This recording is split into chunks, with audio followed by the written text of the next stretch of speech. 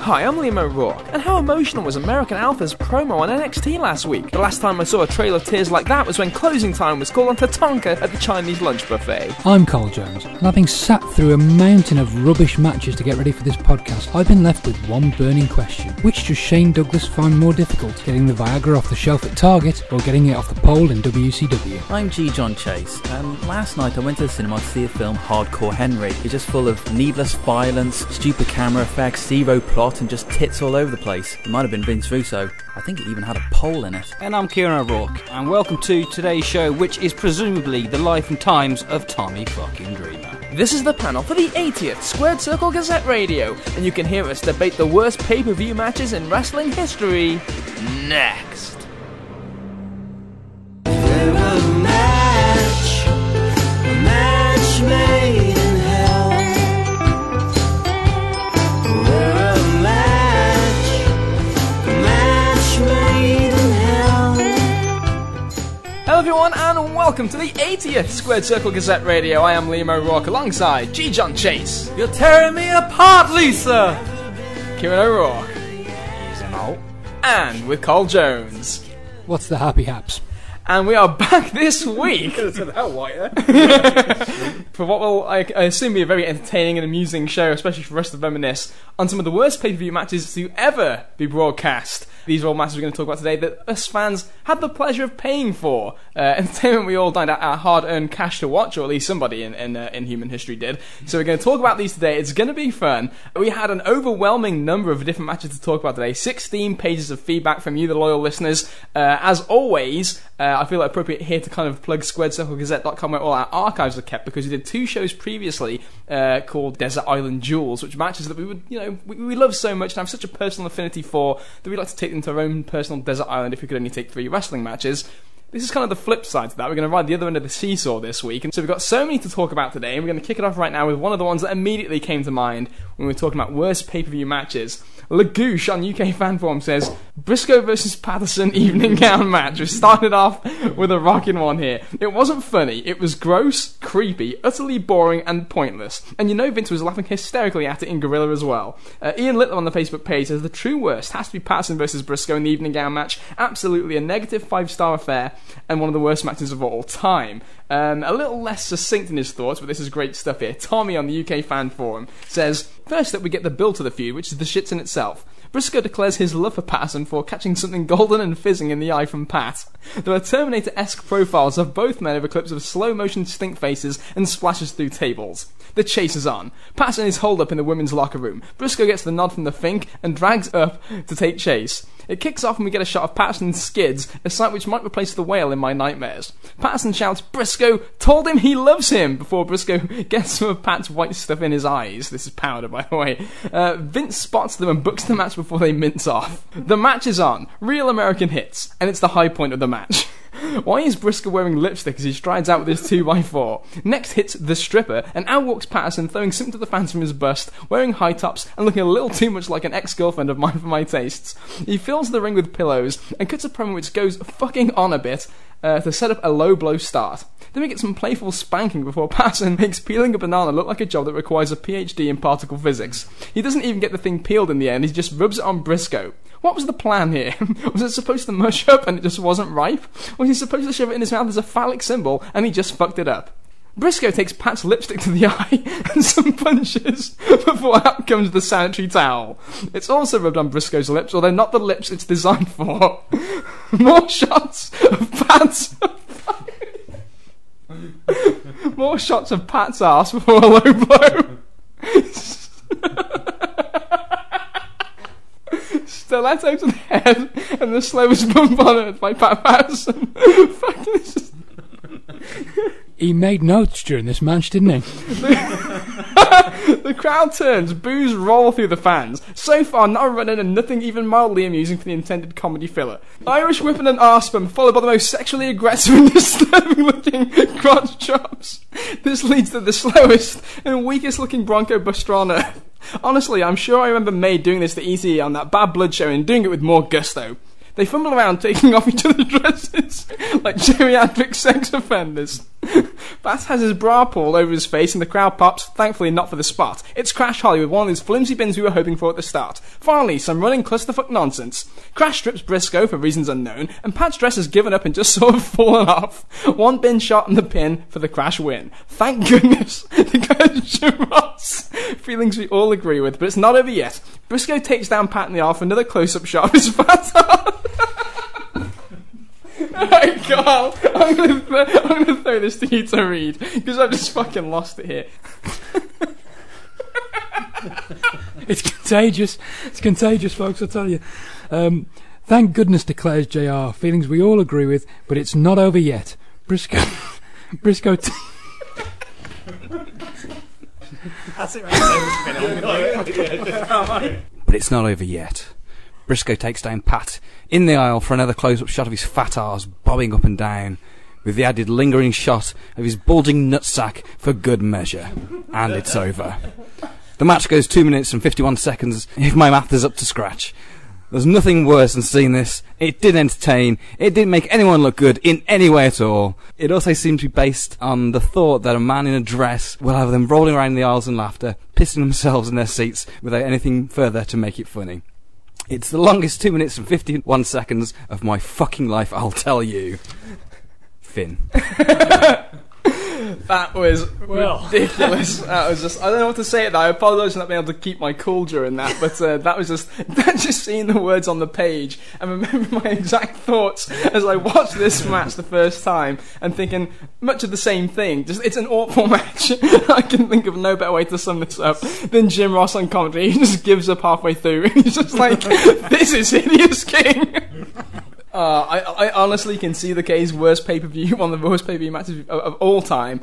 I don't know why this was even on. This wasn't needed. Appropriately enough, in a good pay-per-view year for the WWE, this was a real skid mark in the middle, which I feel is the appropriate term for this. Well, that's it. It's sort of it sums up that show really. It's the worst match on the worst pay-per-view the company did that year. So yeah, and it was a needlessly bad pay-per-view considering the amount of talent they had. But a strong contender here, I feel, to kick us off. Yeah, it's just, well, you can tell the reason why. You already mentioned it. It's for Vince's own personal yucks, really. I, for one, didn't hate the pay-per-view as a whole. I actually found it reasonably entertaining from Space, mainly just for Kurt Angle and so on. But when it came to this match, there's just so many things wrong with it. Just the fact that 1, it shouldn't happen. 2, it shouldn't happen using those two people. 3, I know the title, hardcore title, doesn't mean anything, but the fact that there was the term a title was anywhere near this was also ridiculous.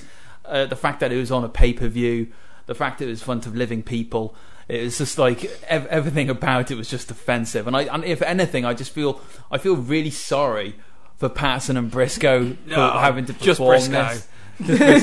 Honestly, Patterson's still throwing great punches in this whole match.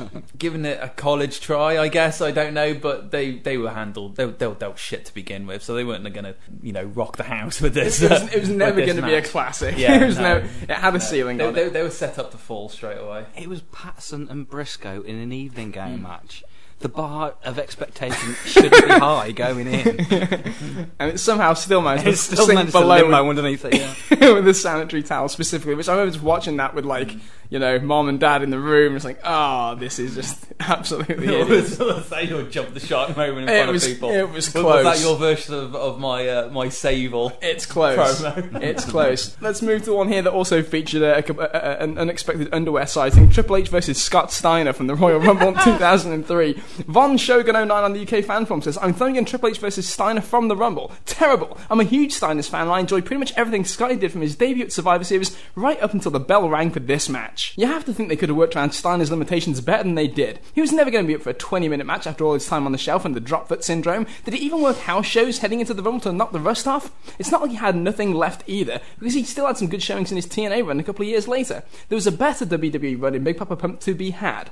So yeah, the match was shit. The rematch at No Way Out a month later wasn't great either, but I didn't find it as utterly abysmal as the one at the Rumble. The bit where Steiner tried to suplex Trips and falls on his arse was embarrassing. Triple H was in his shitty phase of wearing colourful trunks at this this point as well, which was CAC. Even as shite as the match was, H's little red knickers still stick in my memory as adding to the match's overall crappiness. Woof on Pro Wrestling Only says, because I had to suffer through this one live, I'll vote for Triple H and Steiner at the Rumble. Luke Moore on the Facebook page says that this one has to be in contention. You'd see a more technical wrestling contest by smashing two rocks together, loud spot calling, and both men in terrible shape, and we got almost 20 minutes of it. Pretty much ended Steiner's credibility in WWE. And Darkship on the UK fan forum says, weird thing about that Steiner Triple H match at the Rumble is at the time my mates and I were ripping the piss out of Steiner because all he was doing was suplex after suplex. Whereas these days, that's all Brock Lesnar does, and it's the shit. Of course, Brock isn't absolutely exhausted after throwing one suplex and desperately clinging to the ropes to pull himself back up as if he's on a ship's deck during a storm. Steiner was so calamitously wank during that match that at one point when Triple H is doing a heel pose in the corner, half the fans stand up and applaud him.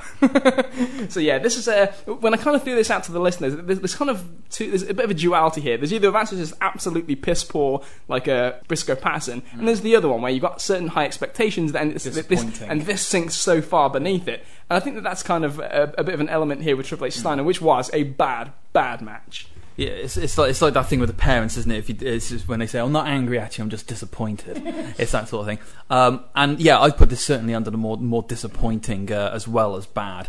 I was as hyped as probably anyone, or even that listener, when Scott Steiner debuted at Survivor Series, because in the dying days of WCW, the few highlights, and I mean the very few highlights of WCW, one of them was Scott Steiner. But you know, I was still a fan of Steiner, so I was hyped for it. I have a different memory to this chap here about the build up to the Rumble match with like the freaking pose downs and the arm wrestling. I was not a fan of that. Not your cup of tea. Not a cup of tea. I was just like, just get to the part where Steiner murders him. The Steiner was not able to perform. I don't know what TNA matches he's been watching, but I think by this point Scott Steiner was done, in all fairness. And it was just so hideously disappointing. Triple H, yeah. Man, if this guy needed to be carried, Triple H is the last person you put in the ring, particularly from that standpoint, because he just wasn't like...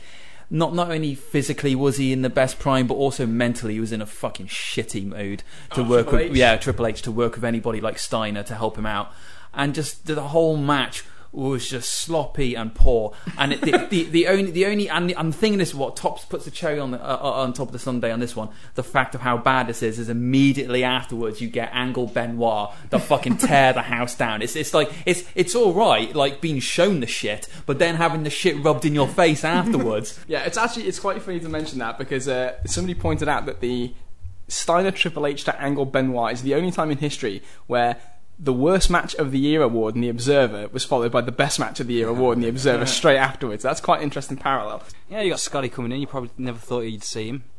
I haven't seen him in a long time, so I didn't know. No, he was dangerous. He was bad, and then it just fucking sucked. Yeah. And, I mean, was this Triple H's ego having to have a 20-minute match? Or It totally was. It wasn't sabotage of a new guy coming in. Oh, well, it's both. I see. As you say, little from column A, little from column B. Yes, and everything. It just limped along in the same way that Scotty would when he was trying to walk. How about that? Yeah, it was mentioned there, the beautiful attempt at the double underhook suplex, and just it went to shit. He just fell down. Triple H was fat and bloated and in no position to get thrown around. That was the other issue with the match, wasn't it? Really, that Triple H should more on the juice than he had been for a few months. He obviously roided up for this match, for the pose down and the push-up competition and all that cavalcade of shite. It was almost like a perfect shitstorm just coming together. And as was said at the start, just to really round off and put the final nail in the Scotty Steiner coffin of this badass monster loose cannon, we see him wearing a little thong. Yeah, which also makes an appearance in the rematch at No Way Out, if I remember correctly. Oh, Well, yeah. It was the big bad booty daddy. Not only do they get followed by a supremely better match, but they don't learn from their mistake. This is the one they rematch. Yeah, they don't learn from their mistake, and they fucking rematch it 1 month later. If I remember right, I don't think I knew about the drop foot, whatever the condition he had. So like when I was watching this, fucking drunk or something? I didn't get what was wrong with him. It was only kind of like afterwards where I kind of read like reports and stuff saying like, oh, he's actually got this condition now, and I was like, well, why fucking sign him in the first place? Didn't they medical test these people? Probably not, actually, at the time. Probably not. Keith Houchin on the UK fan forum says, one that sticks in my mind was Tomko versus Stevie Richards from Unforgiven 2004. Pretty sure Stevie was wearing a dress as he was meant to be a stalker. I hope to fuck, I haven't imagined that. And Varmakas from WrestlingForum.com says, Stevie and Tomko easily the worst pay-per-view match in WWE history. This was like 6-7 minutes or so, and it was one of those things where on Raw, Stevie was wearing the women's get-up to try and stalk Tomko, and everyone knew it was Stevie. They come out for this impromptu pay-per-view match that just goes, it just feels like it goes on and on and on, and Tomko wins, and no one gets Unforgiven 04. Shockingly poor match. It follows on from the Trish Victoria match. Yeah, it's a natural segue from point A to point B, I suppose, if you can do this. So Stevie's in his underwear, wearing a bra. At one point, it's like a Superman comeback, and then just gets cut off and pinned.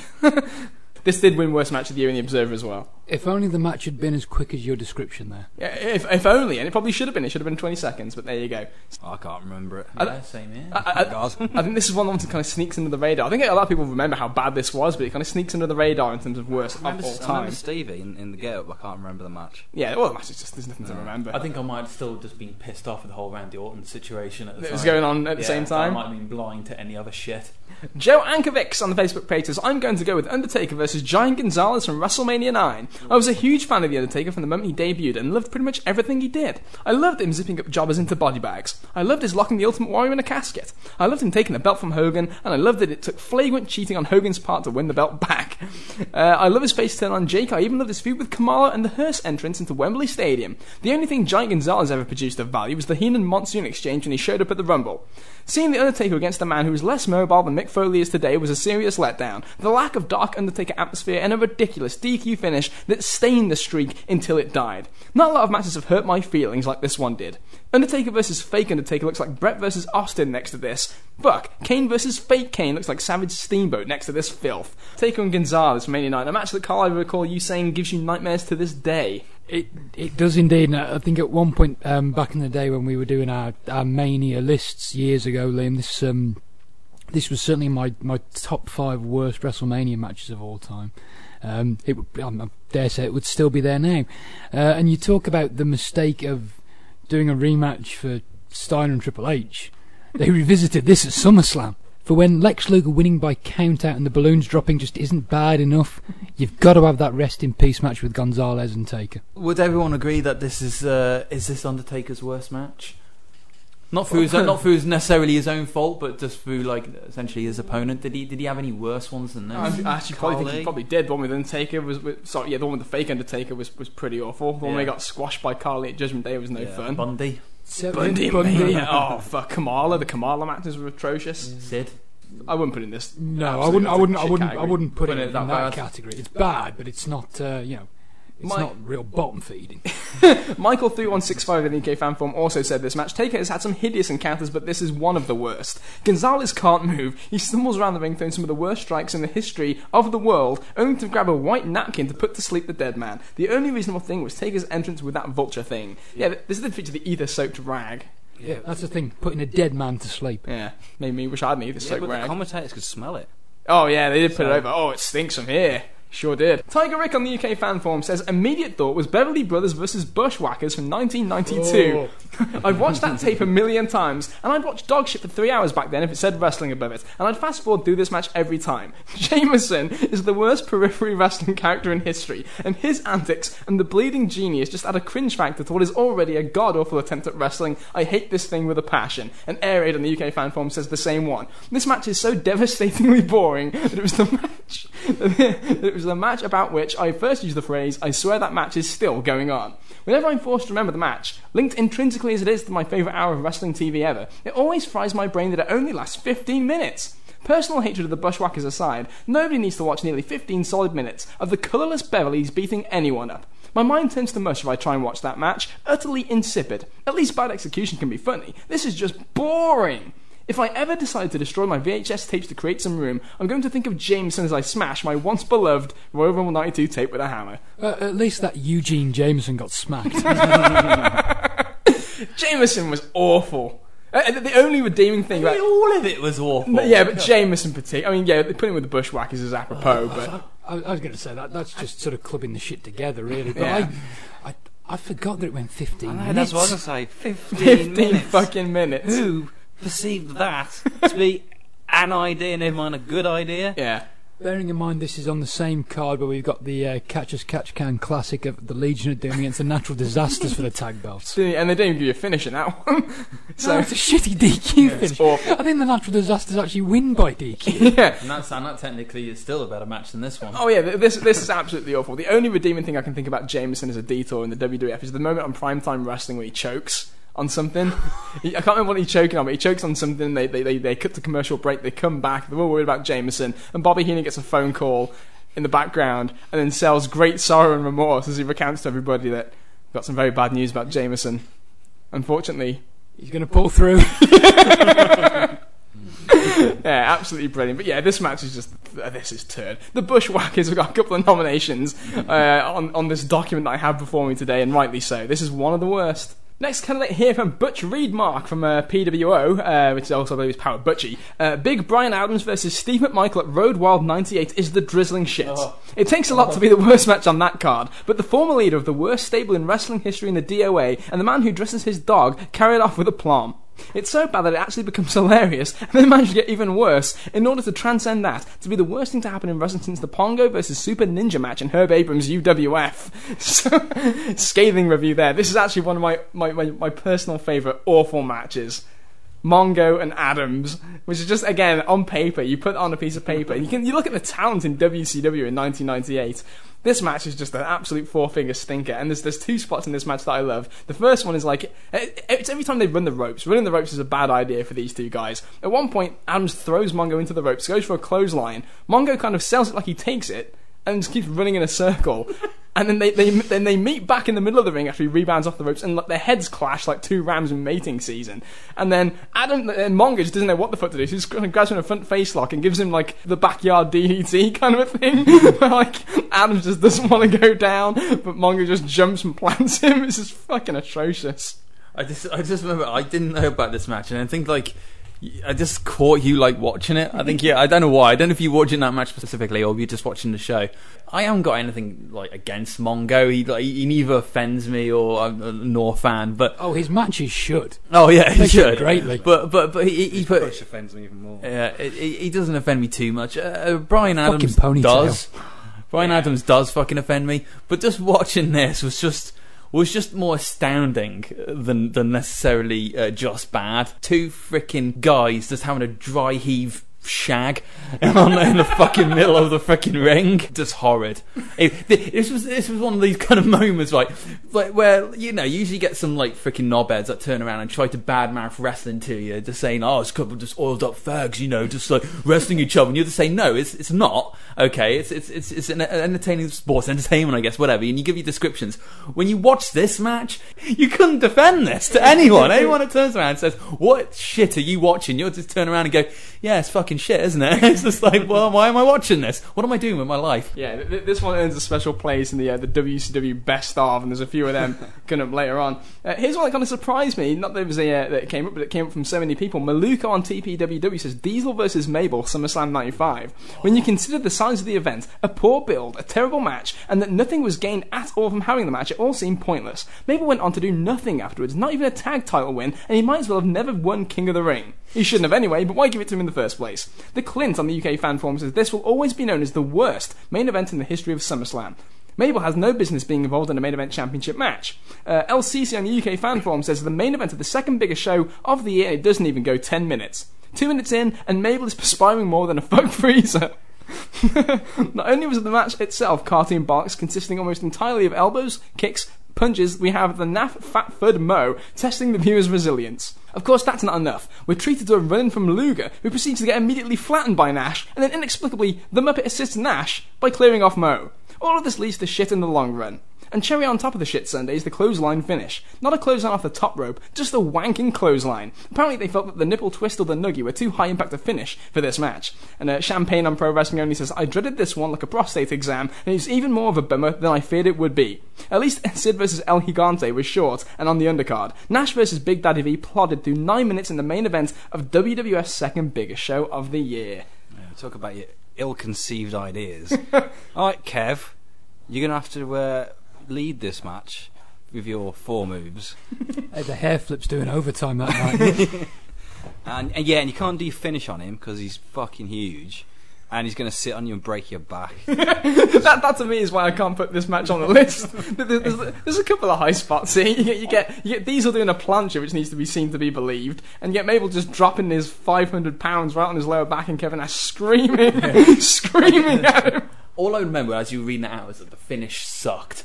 The finish was awful, but clothesline elbow hybrid. It was meant to be. It was meant to be like a clothesline. It comes across more like a forearm from the second. It's not exactly a phenomenal one. Either. Frankly, I just consider it a mercy killing for the audience. Yeah. One of the emailers there said it only goes 9 minutes. Now I'm sure that he didn't want it to go beyond 9 minutes. I get the negative vibe coming from, but I'm just thankful that it was only 9 minutes. It's a fair use of the English language. They were only 9 minutes. If I got a club and I battered to death your legs for only 9 minutes, would you feel it was only 9 minutes of me battering your legs? No, it fucking wasn't. It was still atrocious. Only 9 minutes. I can't personally put this on the list. There have been some absolutely awful ones. We've got to kind of a bit of a rocking start here with some great candidates, but this one's not quite as far down on the dregs list, because when this was called by one of the contributors there, the worst SummerSlam main event in history, I don't know that I consider this worse than Taker from the year before. I was just about to ask, is it worse than Undertaker versus Underfaker? I don't think it is, because the crowd cares way less about Taker. The atmosphere is like a morgue, appropriately enough. This one kind of stands out maybe because it's kind of synonymous with the shit Nash run. Yeah. And obviously a rubbish challenger who should never won King of the Ring, should never been in the match in the first place. So I can see why it sticks in people's minds. It's a fair point with the Undertaker match, but it depends how you watched SummerSlam '94. I personally think the main event is the cage match, because as soon as the cage match finished, I stopped the tape. So quite frankly, that's the main event. So in which case, Nash Mabel is worse. The Doomsday Cage match is mentioned here by Tor on WrestlingForm.com. Says it was Hogan and Savage versus 8 guys in the Ultimate Cage match of Ultimate Doom, or whatever snappy name they came up for this abomination. Hogan and Savage had to fight their way down from the top like a bad Double Dare challenge or something. The wrestling itself is awful. Then the Booty Man, basically Brutus Beefcake as Mr. Ass, gets involved with plastic frying pans and cocaine. Then Savage pins Flair just because. There was literally no way for the heels to win. It was made clear the faces would win by fighting through the cage and escaping. As for the heels, well, that was never explained. Worst match ever. This match, capping off an all-time bad show, ensured my friends and I would never buy a WCW pay-per-view again, and we didn't. Justin Seminate from the UK Fan Forum says, I vote for the Doomsday Cage match and Uncensored 96. Look at the stellar talent involved. An unmotivated Randy Savage, and Hogan doing the Hulkamania thing about 6 years after its sell-by date. On the side of the fearsome Alliance to End Hulkamania, Flair, Arn, Lex, Meng, Barbarian, the Cackmaster, and bloody Z-Gangster and the Ultimate Solution, who thankfully was renamed from the Final Solution. Tony Lister, who is allegedly still alive. Poor old Brian Pillman was wise enough to schedule a throat operation. I felt my throat needed an operation from the amount this match felt like deep throating a 27.5-inch shitty dick. And Hogan and Savage moved from cage to cage. My soul, in complete sync with the Mega Codgers, sinks down a further circle in Dante's depiction of hell, where, sure enough, at the 7th and final level of hell, next to Judas sodding Iscariot, can only be the personification of a gaped prolapsed anus. Yep, it's the fucking Booty Man. Armed with plastic frying pans, which Hogan and Savage grab and proceed to swing harder than a party at Elton John's. And as if that isn't enough, despite the heel side being populated with nobodies, in other words, Ric Flair has to do the job, and the whole thing lasted 25 minutes. Forget the Hookster and the Nacho Man. Vince should have just bought the rights to this match and showed it every week to get the viewers switching over in droves. This was a main event. The mind fucking boggles. Yeah, it's certainly a contender due to just obviously the inept booking, just the regurgitation of the the Hogan act, and obviously just the fact of just the burial or seeming burial of Ric Flair. I was going through the timeline. I was watching through the timeline, and I remember watching this match and then deciding I think I'm going to skip ahead. now. I think I'm just going to skip several months and get to the part where Scott Hall comes out, because I don't think I can take much more of this. It's just, what can you say? What can you really say about this match that wasn't so eloquently covered there by the email? How about the fact that Hogan's punches, kicks, eye rakes and back rakes are like the worst they ever were in this match? And we're going to cover some Hogan ground over the course of this podcast, but it was as bad as it ever got in this match. And then just to round it all off, Flair does the job. Flair does the job. I absolutely love the fact that at one point they just get out the cage and just climb back in, and then the match continues anyway. No idea. Don't ask me. A fantastic nomination, a great contender, and may well be mentioned again at the end of this podcast when we come up with our own individual choices. This reminded myself of atrocious WCW cage matches. What was the Pyramid Cell match that we watched that involved Jimmy Garvin?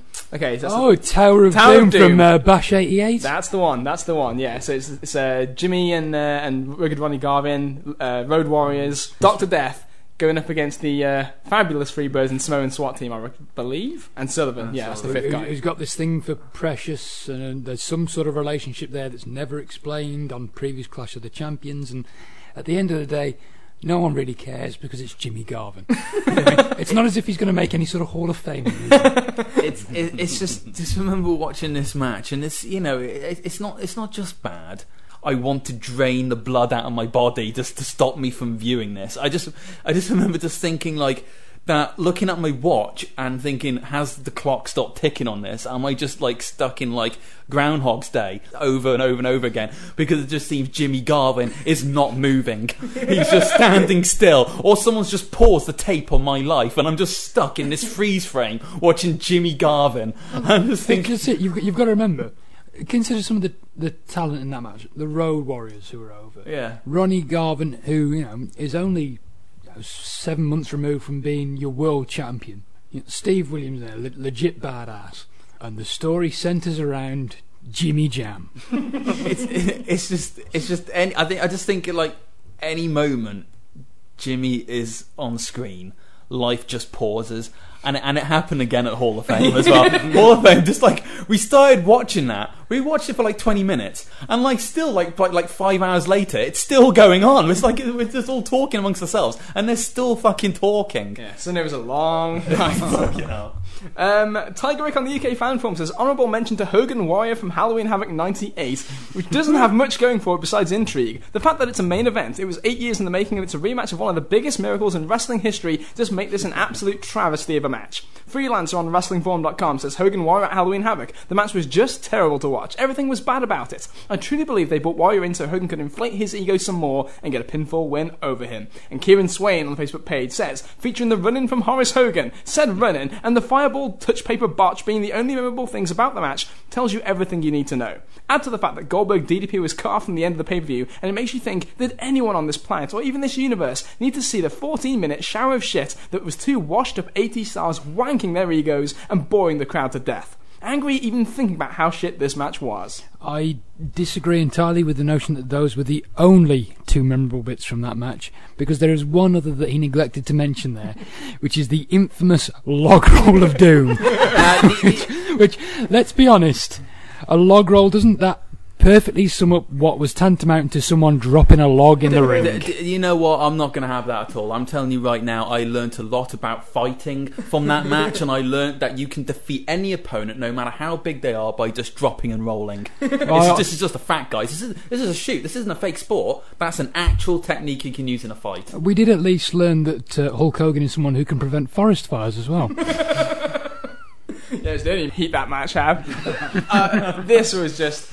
what's funny about this is I didn't see this match as and when it happened. So I saw this years later with the reputation of this match, and I honestly didn't think it was quite as bad as like the reputation was, because I just found great humour in Hogan burning himself like an idiot. And the log roll, as you mentioned, is like, you can't take it seriously. At the time, I imagine this was just like the saddest thing in the world. It's the way Hogan is stood there, panic-stricken, as Warriors on his gut, rolling towards him. Does he think to jump over? No. Does he think to get out of the ring? No. He just stands. Take a step to the side casually. And any of the above would have done the job. Yeah. This is why- Drop the leg. Honestly, this is why you use this in a real fight. It's a No one tactic expects that it. Yeah, no one expects it. It's tactic. Fuck the Gracie system, all that shit. This is what you do. You drop and roll. That can beat anyone. Brock Lesnar would be fucked if Dean Ambrose dropped and rolled. As a genuine question when it comes to this one, bearing in mind we talked about Triple H and Steiner and how it's, from start to finish it's bad when you don't just encompass the match itself but the build is poor as well. I would argue this is worse. Yeah. As a whole, the match is terrible, the build, you want to talk about things that are embarrassing that you wouldn't want non-wrestling fans to see. This is up there. Yeah. This is the equivalent of when you're a teenager and you get caught with a tissue in one hand and your dick in the other by your parents. Yeah. And to top it all off, you've got what epitomises what is the continuous link in all this shitness that we've referenced several times already. There is Ed Leslie involvement. The Prolapse Danish from Pro Wrestling. That's his official name now. The Prolapse Danish. There's more Hogan on this list, but this is a strong contender. Air Raid on the UK Fan Forum says, my runner-up would probably be Dallas Page and Karl Malone versus Hogan and Dennis Rodman from Bash at the Beach 98. It doesn't fall into the Bushwhackers Beverly's category of negative merit. It's the first time Malone gets in the ring is amusing, but my god is that match terrible. I felt myself aging watching that match the first time, and as I watched 30 minutes of Rodman napping on the turnbuckle pad, I felt intensely jealous of him and angry at my own obsessive wrestling fan brain for forcing me to stick with it to the end. The insult that a match this bad would be your main event is magnified by the fact it ends due to interference from the Disciple. To think this match was supposed to represent DDP being ingratiated into the main event scene, anyone would think it was designed to sabotage his chances of getting to the top, because as hard a grafter as Page was, he couldn't save this yawn fest. This is coming up in the Monday Night War timeline soon, so I'm looking forward to talking about this then. But yeah, this is a classic because this is Hogan on the day of the show coming in and demanding that this match gets 45 minutes. Fucking hell. Is this one when Rodman And falls Robin's asleep? fucked. Yeah. Robin was there at the rehearsal the day before and was in completely fine shape, and then showed up 10 sheets to the wind come showtime. You'd need a stiff drink with the prospect of that, though, wouldn't you? Let's be honest. Or two. There's so many bad Hogan ones from this period that I think this one kind of gets forgotten, to be quite honest, because there are several stinkers that we're going to get to involving Hollywood. Just take my word for it. You don't need to see it more than once, because it's... Well, you mentioned the name Dennis Rodman, so that's all I need to hear. Another one from Hulk Hogan. Yeah, baby, on WrestlingForum.com says, one of the first things I thought of was Taker versus Hogan, Judgment Day 2002. Taker was in poor shape, but Hogan takes most of the blame here. He couldn't be bothered working and was the recipient of the worst chokeslam of all time. Was just not interested in doing business. Terrible, terrible main event. The perfect cap after the Hulk Hogan comeback story. But you'd love that. Yeah. Yeah. All you Toronto fans out there, you still owe me one. The image of Taker trying to get him up for that choke slam. Yeah. Which they've edited off the network, by the way. Oh, is it not? on the Yes. network? Yeah, you go straight to the second one. Yeah. Oh, well, I shed a tear for that. Yeah. Talk about time standing still. Yeah, do we have a time on that match? How long that went? Because that felt like a fucking eternity. Yeah, I don't know. This is one of those ones where, because of the state of the business at the time, when you got like all these great, again, a great roster, and you got Taker and Hogan. The main events from Survivor Series 1991 for the world title 11 years later. And that match wasn't any great shakes either. Seems to be almost a running theme for Hogan, isn't it? These rematches that take place almost a decade later. Bad News Gertner on TPWW Forum says, Fall Brawl War Games 1998. You had Stevie Ray in it, probably because nobody else would take the pin. Warrior disappearing in a cloud of smoke, and then couldn't get out of the cage. A Renegade appearance. Teams which meant nothing since it was every man for himself. What a fucking mess. And Norcross RD on F4W says, another vote for the 3 teams War Games at Fall Brawl 98. The last 2-ring War Games match of all time, and the pay-per-view that got me off buying pay-per-views for nearly 7 years. So, Jesus Christ. Missed a lot of Don't- good pay-per-views. Don't forget Fruit Boot, he had the slapjack. He did have the slapjack. Oh, now you see, this match was on my best of Fall Brawl VHS tape that I had. I'm sure they were flying off the ship. I know they were, yeah. How did you get a copy? I'll find it for you. Just so I can prove these things actually existed. One, because I had no context for it, not understanding what the fuck was going on half the time, and then Neither just, did the company at that point. and then just feeling absolutely bad for DDP and Bret Hart in this, and I guess Sting.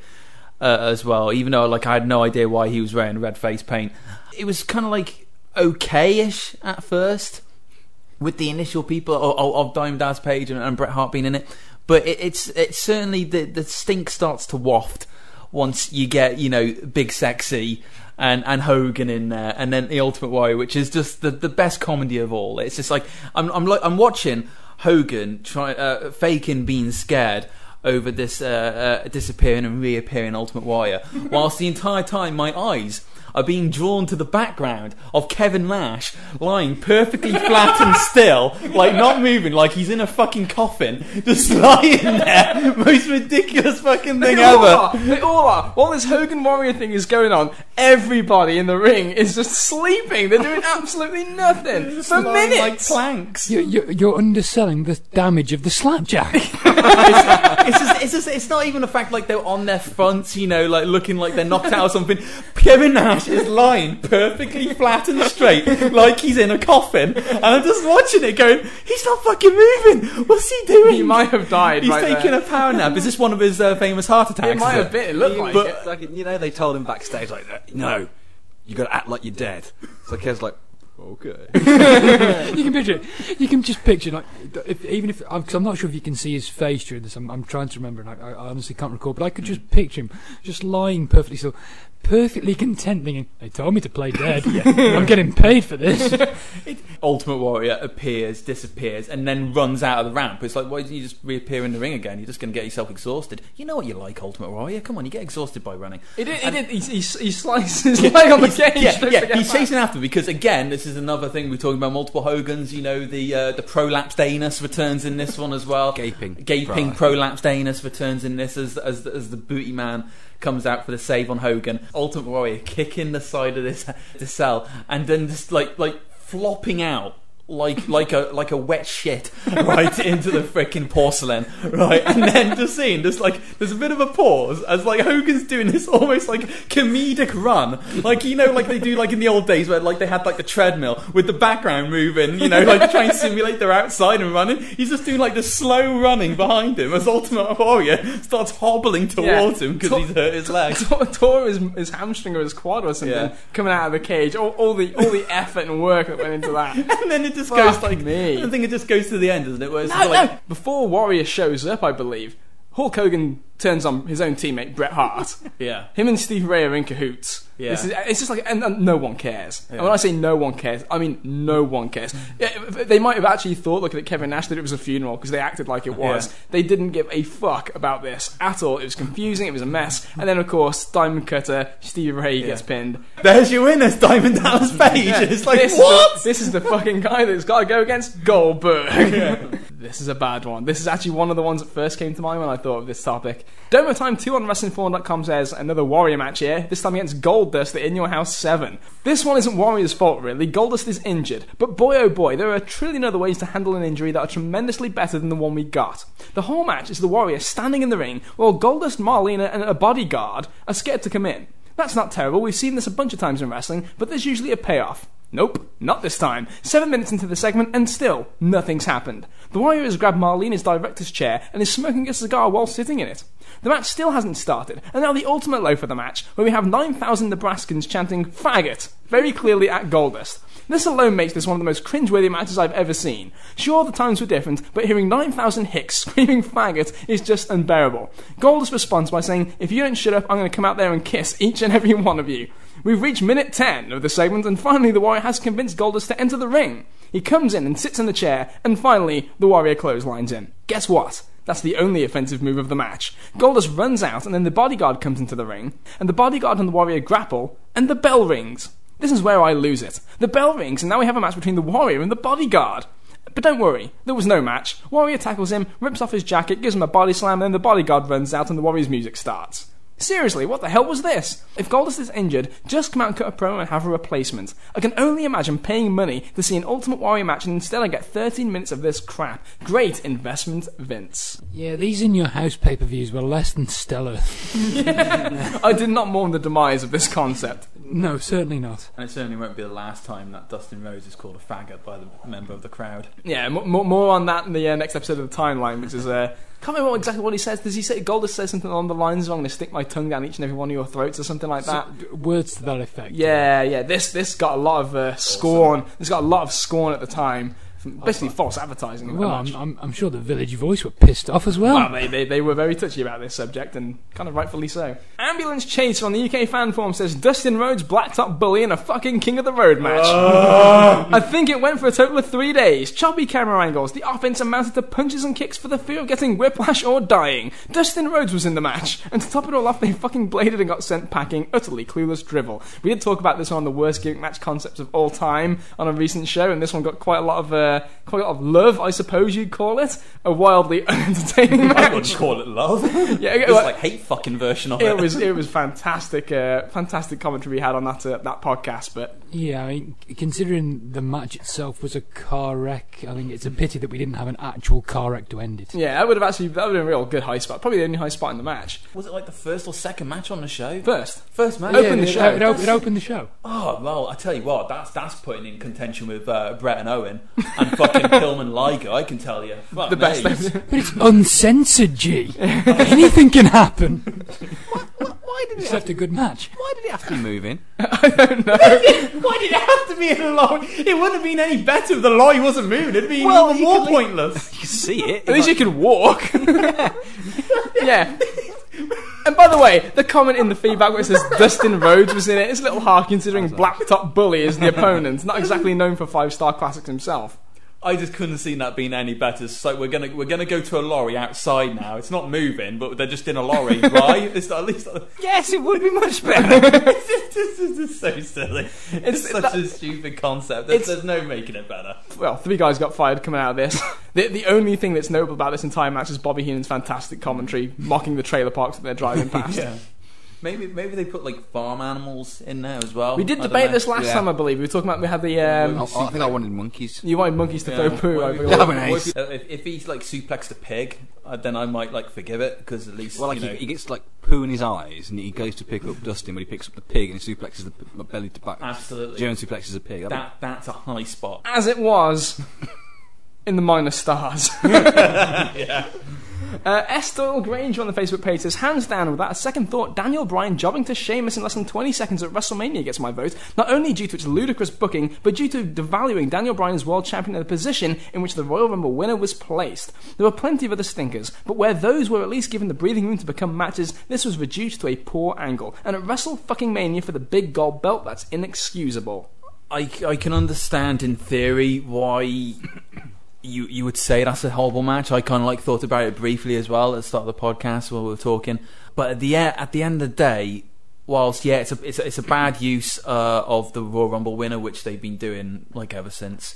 You know, we were all pissed off of how Daniel Bryan was. I was at least looking forward to this match, expecting a lot. But at the end of the day, this was what like kick-started like the Yes movement. Yeah. This is what kick-started like the best part of Bryan's career. I don't know how to analyse it. So I don't know like if they had like a full match, would it have changed like the history in some way? I don't get it. This is the thing. I see what you're saying. Was it better because he was so underused in this that it pissed off the fans, that it made him even more intense, which got Daniel Bryan even more over? Absolutely. I don't think there's really much debate about it, because I think that's the thing. I remember someone saying this at the time.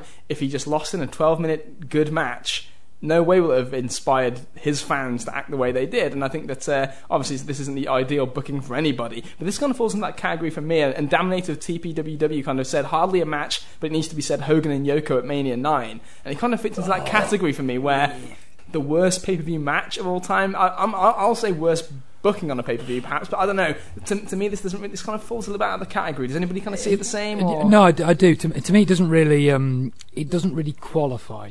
Because when I think about particularly bad matches, I tended to think of something that did actually constitute a genuine match. I mean, that was given some time. I think the emailer there did even reference it as they reference it as more of an angle. Yes. And to me that's a pretty apt description for what Bryan Sheamus was.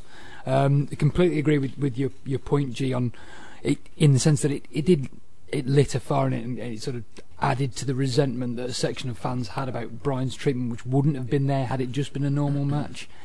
So for me, it didn't really come into my thinking. I don't really see it as being a qualifier.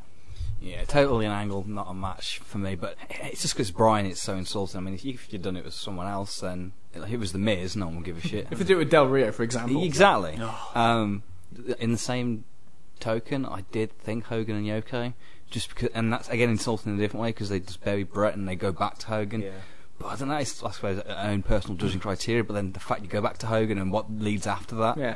And Oh, also in the fact that, like, not only the things with Sheamus and Bryan, they were at least pushing Sheamus, like, really strong in that direction, whereas Bryan was the chicken shit champion. In this case, it's like, Yoko's the monster heel who's just won the belt and he's beaten in seconds. Yeah.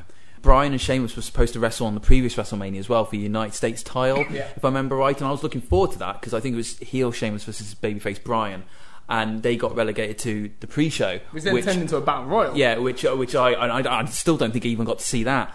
And I remember being pissed off, so I remember like waiting for this match. They're going to do it again this year, but it'll be for the world title. So they're actually going to give this time now. They're not going to like bunk the world title down into the freaking pre-show. Well, they might as well for the fact that it was the first match on the show. So I remember being initially pissed off with not just necessarily the fact that Daniel Bryan lost, but more just the fact that I didn't get the match that I'd waited 2 years to see. But in terms of your comparison with the Hogan Yoko, the Bryan Sheamus match is like it's more disappointing than anything, but you know Bryan benefited in the long run. The Hogan, the Brett and Yoko, and the Yoko Hogan matches are just a complete travesty. Next one here, though, is one that got an awful lot of consideration. Cobra 1000 on the UK fan forum says, Michael Cole, Jerry Lawler, WrestleMania. Cole had some moments of brilliance as a heel, like his booth separating him from the other commentators, but for the most part he was even more unbearable than his usual self. Not unbearable in a, wow, what a great heel way, more unbearable in a fuck off you utter cretin way. Nobody has ever given a damn about you since you started in the WWF. You should have got pile driven and that would have been that. Lawler gets his moment, but no. WWE makes you suffer through tedious garbage with your heroes. 25 minutes this lasted. It was infuriating and insulting as a fan. Why do fans that love something deserve to be insulted? The third longest match on that year's WrestleMania. Vince probably thought it was the best thing in the world though, so I guess that makes it alright. Pit Seller on the UK fan forum says, I'm going with Cole and Lawler from Mania. They had a chance to create a genuinely touching moment with Lawler getting a win at his first WrestleMania appearance as a wrestler, and they fucked it up. Lawler hitting a pile drive after a few minutes of slapping the piss out of Cole would have sufficed, but instead they decided it's a great idea to have this monstrosity go on for over 15 minutes. This match felt like it went on forever. What makes this turd of a rivalry even worse is they ended up having 2 more pay-per-view matches after this, which are both honourable mentions to this topic. Harmonic Generator on the UK fan forum says, should be a simple match with only one logical outcome, and that is not a DQ win for Michael Cole. This also felt like it lasted for years, but it's not as offensive as Vince vs. Brett, which we'll get to later. Stummer Beer from the UK fan forum says, I had the misfortune of being there for it. Mania crowds aren't known for being the hottest, but fuck me, did this sap any life they might have had right out of them. As mentioned, the match should have been a given. Cole ducks and dives for 5 minutes, takes a beating, pile driven, crowd pops for the king. Instead we were given half an hour of dross, bored me to tears sitting through it. Fellatio Lips on the UK fan forum says this one is my pick because literally all it needed to be was Cole hiding in the coal mine, Lawler breaking him out, pile driving him, and it did not need, in this universe or any other fucked up timeline, to be a 40-minute DQ marathon. Vic Capri on Wrestling Forum says there is nothing else but this match, and Mercenary on TPWW says Cole vs. Lawler, shut it down. This was just depressing. This was depressing because I went into it with the notion that we've all hated Cole for years. Yeah, but what they served up was almost exactly what I was expecting from this complete. At no point did I think this was going to be a quick, 5-minute arse kicking, nice happy ending off to the next match. I was expecting this to be dragged out, to be dull and boring to watch, and unfortunately it was everything I feared. The whole heel Cole thing, it's like you get as a seed of an idea. I understand it, but he was so fucking not obnoxious. He was detrimental to the talent as well, and he was just God. And he went on for so long doing the gimmick. And yeah, as the match, I mean, come on, just fucking kill him. But it's that annoying thing. It's like kind of to a different level of like Shane this year, where he's a non-wrestler. But it's a high-profile match in their eyes, so we've got to stretch this thing out. And yeah. Like, no, you don't need to do that. No, you don't need to. There's one point in the match when I remember Cole working over Jerry Lawler's leg. I was just sitting there looking at the screen like, what the fuck? Who the fuck thought this is what this match needs to look like? I think Malenko put the match together and got reamed for it by Vince afterwards, yeah. But still, can anyone around this table say they were surprised at what they saw? Yes. I honestly thought, not necessarily that they were going to do what they did, they would smoke and mirrors it up with swagger. I thought that's why he was there. But I didn't think they'd have Cole doing the prolonged beatdown on him. I mean, they could have done that in 1/3 the time and done the smoke and mirrors around it afterwards with Austin there. They had a lot of accoutrements they could have played with. Instead, they just had Cole working the leg. It was just this thing of psychology, Liam, psychology. And you said, I absolutely agree. You thought they were going to have the full smoke and mirrors, that there was going to be some Swagger interference. He'll knock Swagger out with like one of his punches or whatever, and then just batters Cole, and it just ends. And it's just like, not if you're going to have Swagger involved, not necessarily going to be 30 seconds, but it might be 3-4 minutes, something like that. That's fine, because then the right guy goes over for not just the feud, not just WrestleMania, but for the guy's fucking career as well. But instead, they have fucking Cole. It's just this ridiculous thing of just I detested this entire Cole heel run. I fucking hated it. And this wasn't like, oh, you hate it, oh, he's working you. No, this is like, I want you to fuck off. Or I just want New Jack to kill you. It's like, that's how bad it is. This is like, just get the fuck off my screen. Every time you open your mouth, you're burying talent. You're burying the product when it's your fucking job to be promoting it. You are a fucking idiot. It's like Kieran said, you can understand sort of the seed of the idea in the sense of they know that most fans don't like Michael Cole. They know most fans would want JR there. If that's going to happen, let's turn that negative into a quote-unquote positive and give them a reason to dislike Michael Cole. Whilst also while it does undermine, as you both point out, the central role of what a commentator is supposed to be. Yeah. And that's completely lost on creative and lost on Vince in his more senior years, let's say. I would hold my hands up and say that I would have been more surprised at what happened were it not for the fact that this does follow on a year later from the Bret Vince debacle. So I think that probably played into my thought process at the time. And just an FYI, the fellatio lips is Hogan's pet name for beefcake. This is a good one here. Stevie G 1980 on the UK fan forum says, I ask you one question. Do you want to play 21? From an event that brought you oh, here we go. Greg Valentine versus George Steele and the Bushwhackers versus Sheik and Volkov in 1999, I give you the Heroes of Wrestling main event. Jim Neidhart and King Kong Bundy versus Jake Roberts and Yokozuna. It wasn't even meant to be a tag. What? It was a single between Neidhart and Jake, but Jake was in fuck all shape to perform, let alone walk. To attempt to save it, they throw out Bundy and a near 800 pounds Yokozuna to make it a tag. It's painful, but it must be suffered through once, and only once. So does that answer your question, Jake? Do I want to play 21? No. After seeing you hold your snake like a winky and force a middle-aged hag to fondle your man boobs, I'd rather not, thanks. Fat Joel X on TPWW says, it's cliche, but it's what came to mind. Jake and Yoko versus Neidhart and Bundy. I was so excited for that pay-per-view too, I convinced my mum to order it. Sorry, Mom. Slicky Tricky Damon on TPWW says, pretty much every match on this fucking show. You want to play 21? I've got 22. I'll go with the main event of Jim Neidhart and Bundy, with Mini Bundy defeating Roberts and Yokozuna. Terrible. I forgot about Mini Bundy, the manager, that is never explained. He just shows up halfway through the match looking like George Dawes. It's like if King Kong Bundy had a human turd, this is what it would look like. Oh, it's so painful. And the promo beforehand. Yeah, so that's classic. Jesus, Jake at his tanked up best or worst, depending on your perspective. Any second now during the promo, you thought he was going to bust out the old two at a time with toys line.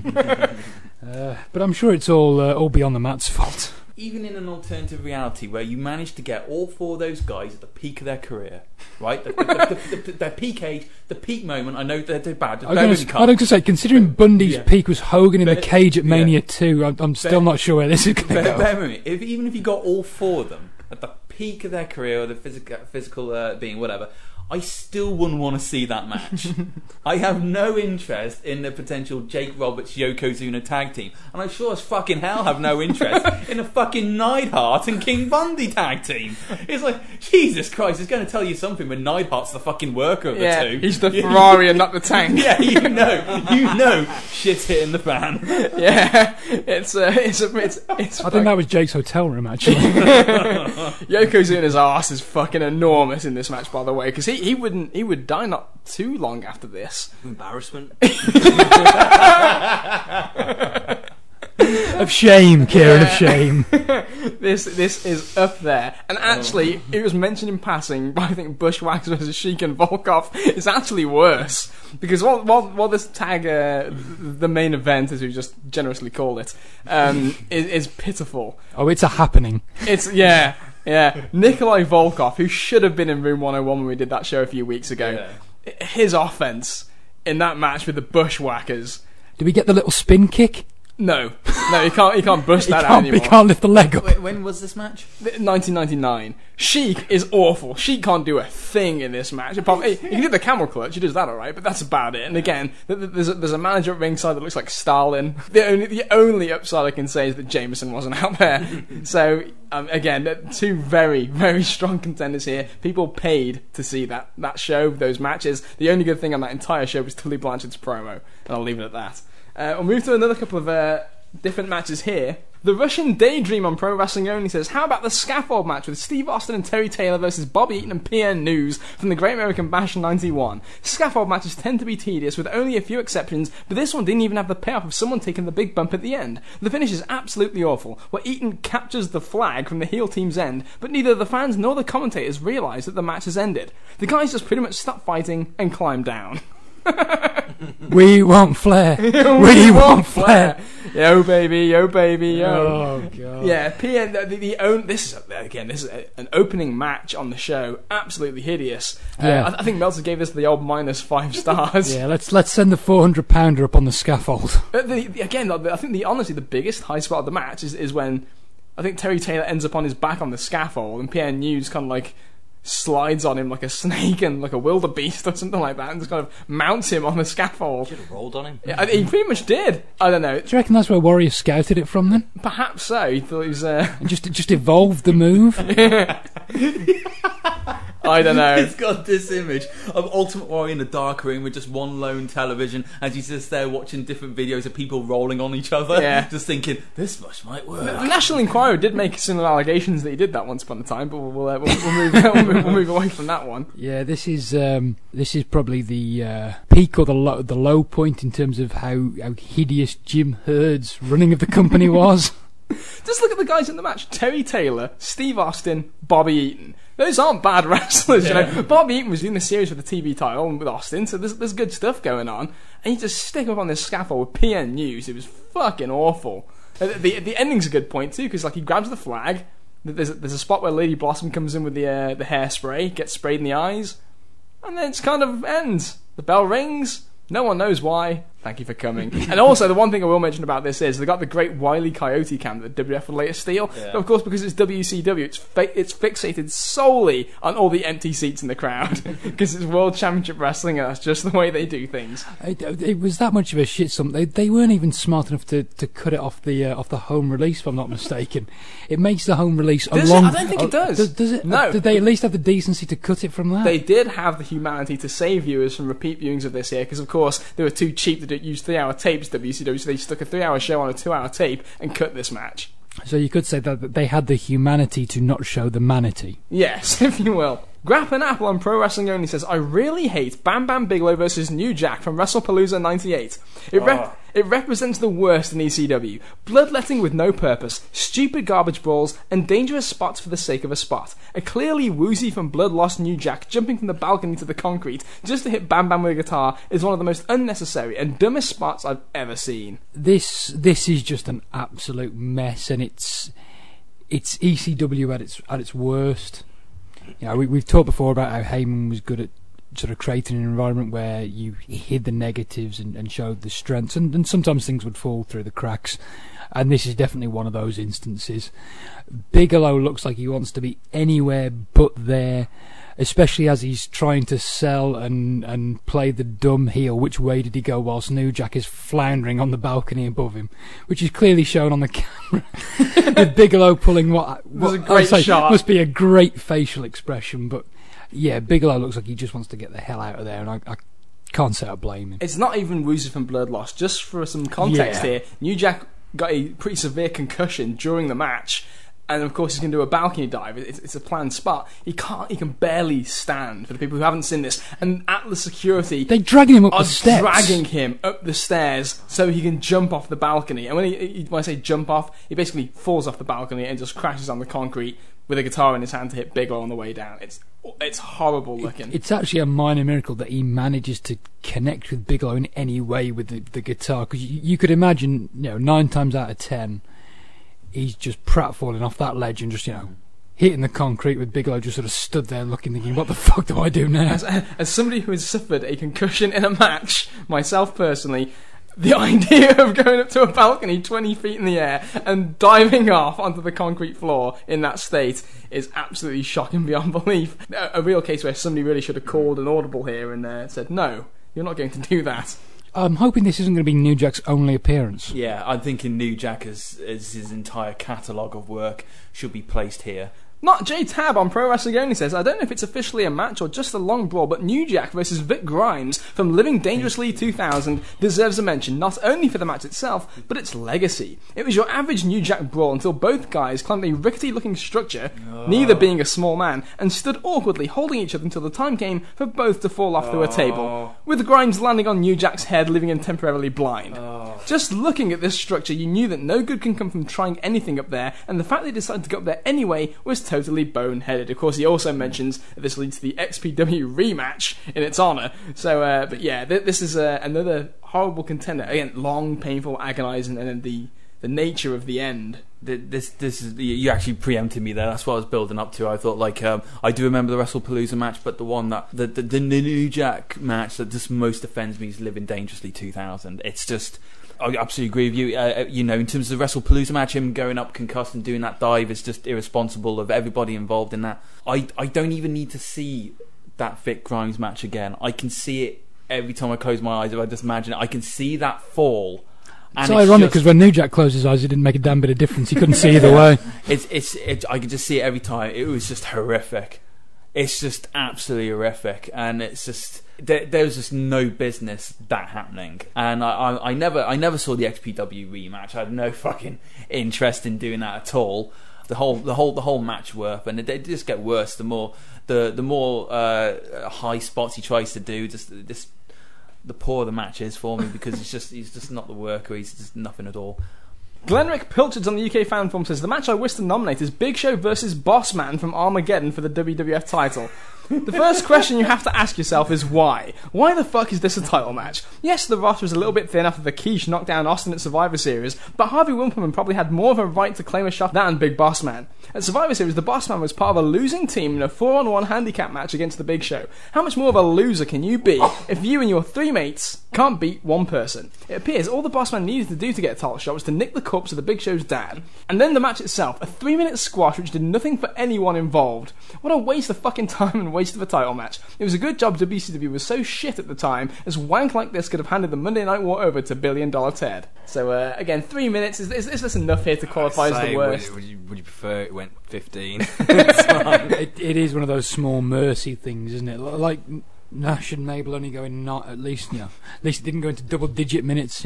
Same can be said for this one. At least they acknowledged this is gonna fucking suck. It's gonna suck. Why did we do this? They spent so much time on it to blow it off in 3 minutes. It's like Lesnar and Harley when they gave that 5 after like months of build. We've had Big Show gassed in his dressing room and attacked by Bossman. That was awesome. We've had the fake cop telling that his dad's dead. We've got the coffin, the poetry, not to mention the fact that Bossman beats Rock to get the #1 contendership. He pins the Rock fairly clean, as I remember it. Almost clean as a whistle on Raw. Bossman getting the Duke on the Rock in 1999, folks. It wasn't exactly a stellar year for old Ray Trailer, was it? No. Well, yeah. This following the Kennel from Hell match shortly before. And the Hell in a Cell prior to that. Yeah, he had some fucking blinders, didn't he, old boss man? Fair candidate for a bad feud, but I think we've talked about a lot of matches that are worse as matches. Neil Robinson on the Facebook page says, I'm going to go back to the autumn of 99. WCW are white hot with the NWO and beginning to dominate in the ratings. So how does the WWF combat this? At Mind Games, we get Jim Cornette versus Jose fucking Lothario. In what fucking world does that make a pay-per-view? Cornette should never have been anywhere near a wrestling ring in 96 and Lothario should have been nowhere near the WWF. And to think that both of them were meant to be in the main event with Shawn and Davey Boy, which was the original plan we mentioned on the timeline. It's supposed to be Shawn and Jose against Davey and Cornette at first. And the thing is, again, this went 1 minute. There's not that much to really look at and say this was a disgrace as a pay-per-view match. 1 minute throwaway between the managers. Yeah, I can't get too offended. Yeah, no, it's more offensive in when you look at it in the context of they spent TV time to promote this when they were getting their arse handed to them by WCW. And you look at it in that context, yeah, it's pretty damn bad. But as a match, like you say, it's a 60-second throwaway. Just to refresh my memory, was it Shawn who got Jose nixed? Yeah, in the end, yeah. See, you sure will love him for that. What was Jose's nickname during the build-up for this again? Super Sock. Super Sock. Yeah. Super Sock. Line of the Midlands in the UK fan forum says, let's go for what is undoubtedly one of the worst matches to grace any ring, and this is one of Kieran's favourites as I remember it from the time. A match that spits in the eye of Lou Thesz, breaks wind in the face of Billy Robinson, and punches Antonio Inoki squarely in the conkers with a spiked glove. From one of those awful pay-per-views comes the stinking turd. Comes a stinking turd floating in the shallow end of a swimming pool at a children's birthday party. Kevin Thorne and Ariel versus Mike Knox and Kelly Kelly from December to Dismember. I don't remember who won, but let me tell you the winners were not the viewers. None of the four had any redeeming qualities and the ring genuinely awful. Kieran, we watched this match live at the time. I just remember it being about 2:30 maybe in the night, because the show only went about 2 hours 20 minutes anyway. And you just uproariously laughing at the aerial elbow drop on Kelly Kelly, where she kind of shakes her ass and then does like the worst elbow drop you've ever seen. I guarantee, like a traumatic victim of a horrible incident, you can barely remember the details of this match. I can't remember a single thing about it. It's fucking shocking. It's one of those matches where when it starts, because it was such a random hodgepodge, Davari Tommy Dreamer made this card. Yeah, I was going to ask if you remembered that one, Kieran. Yeah. So, I think that's probably an even better candidate. yeah, so you got like Knox. No, this was worse. Knox and Thorne are in the ring, and it looks like this is going to be another random tag match. And then you just kind of like your eye kind of wanders over, and you realise the girls are standing on the apron. And you're like, oh god, no! And no, they do. They tag him in, and you get the classic Kelly Kelly aerial action. So on an awful card filled with matches that could be candidates here. This is the as was said there, the floating turd in the shallow end. Yeah. As a man far greater than me once said, it's the December to fucking forget. Wasn't that voted worst match of 2006? No. The Reverse Battle Royal took it instead for TNA. The real adrenaline. Talking of bad matches. The real adrenaline flush. You know what? Let's get to some TNA. I feel like we've really neglected them. We've held off for far fucking too long. Far too long. Let's troll through the archives at the warehouse. The offices. Now let's actually get to the true contenders for this. As for me, Joe Wakely wrote in and said anything from TNA as his nomination. Gordy M on the UK fan forum says Cheeks versus Frank Parker on one of the early weekly pay-per-view shows. That might be the second week.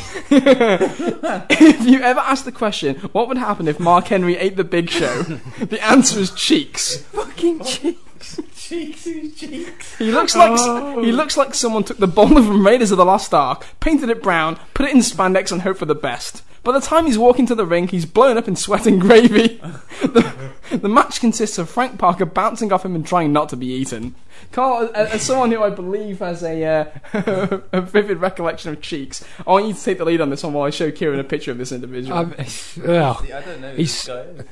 The way his ring gear is set up, he's got a backside that looks like Rikishi's in many respects. A face. Hang on a second. Live reaction.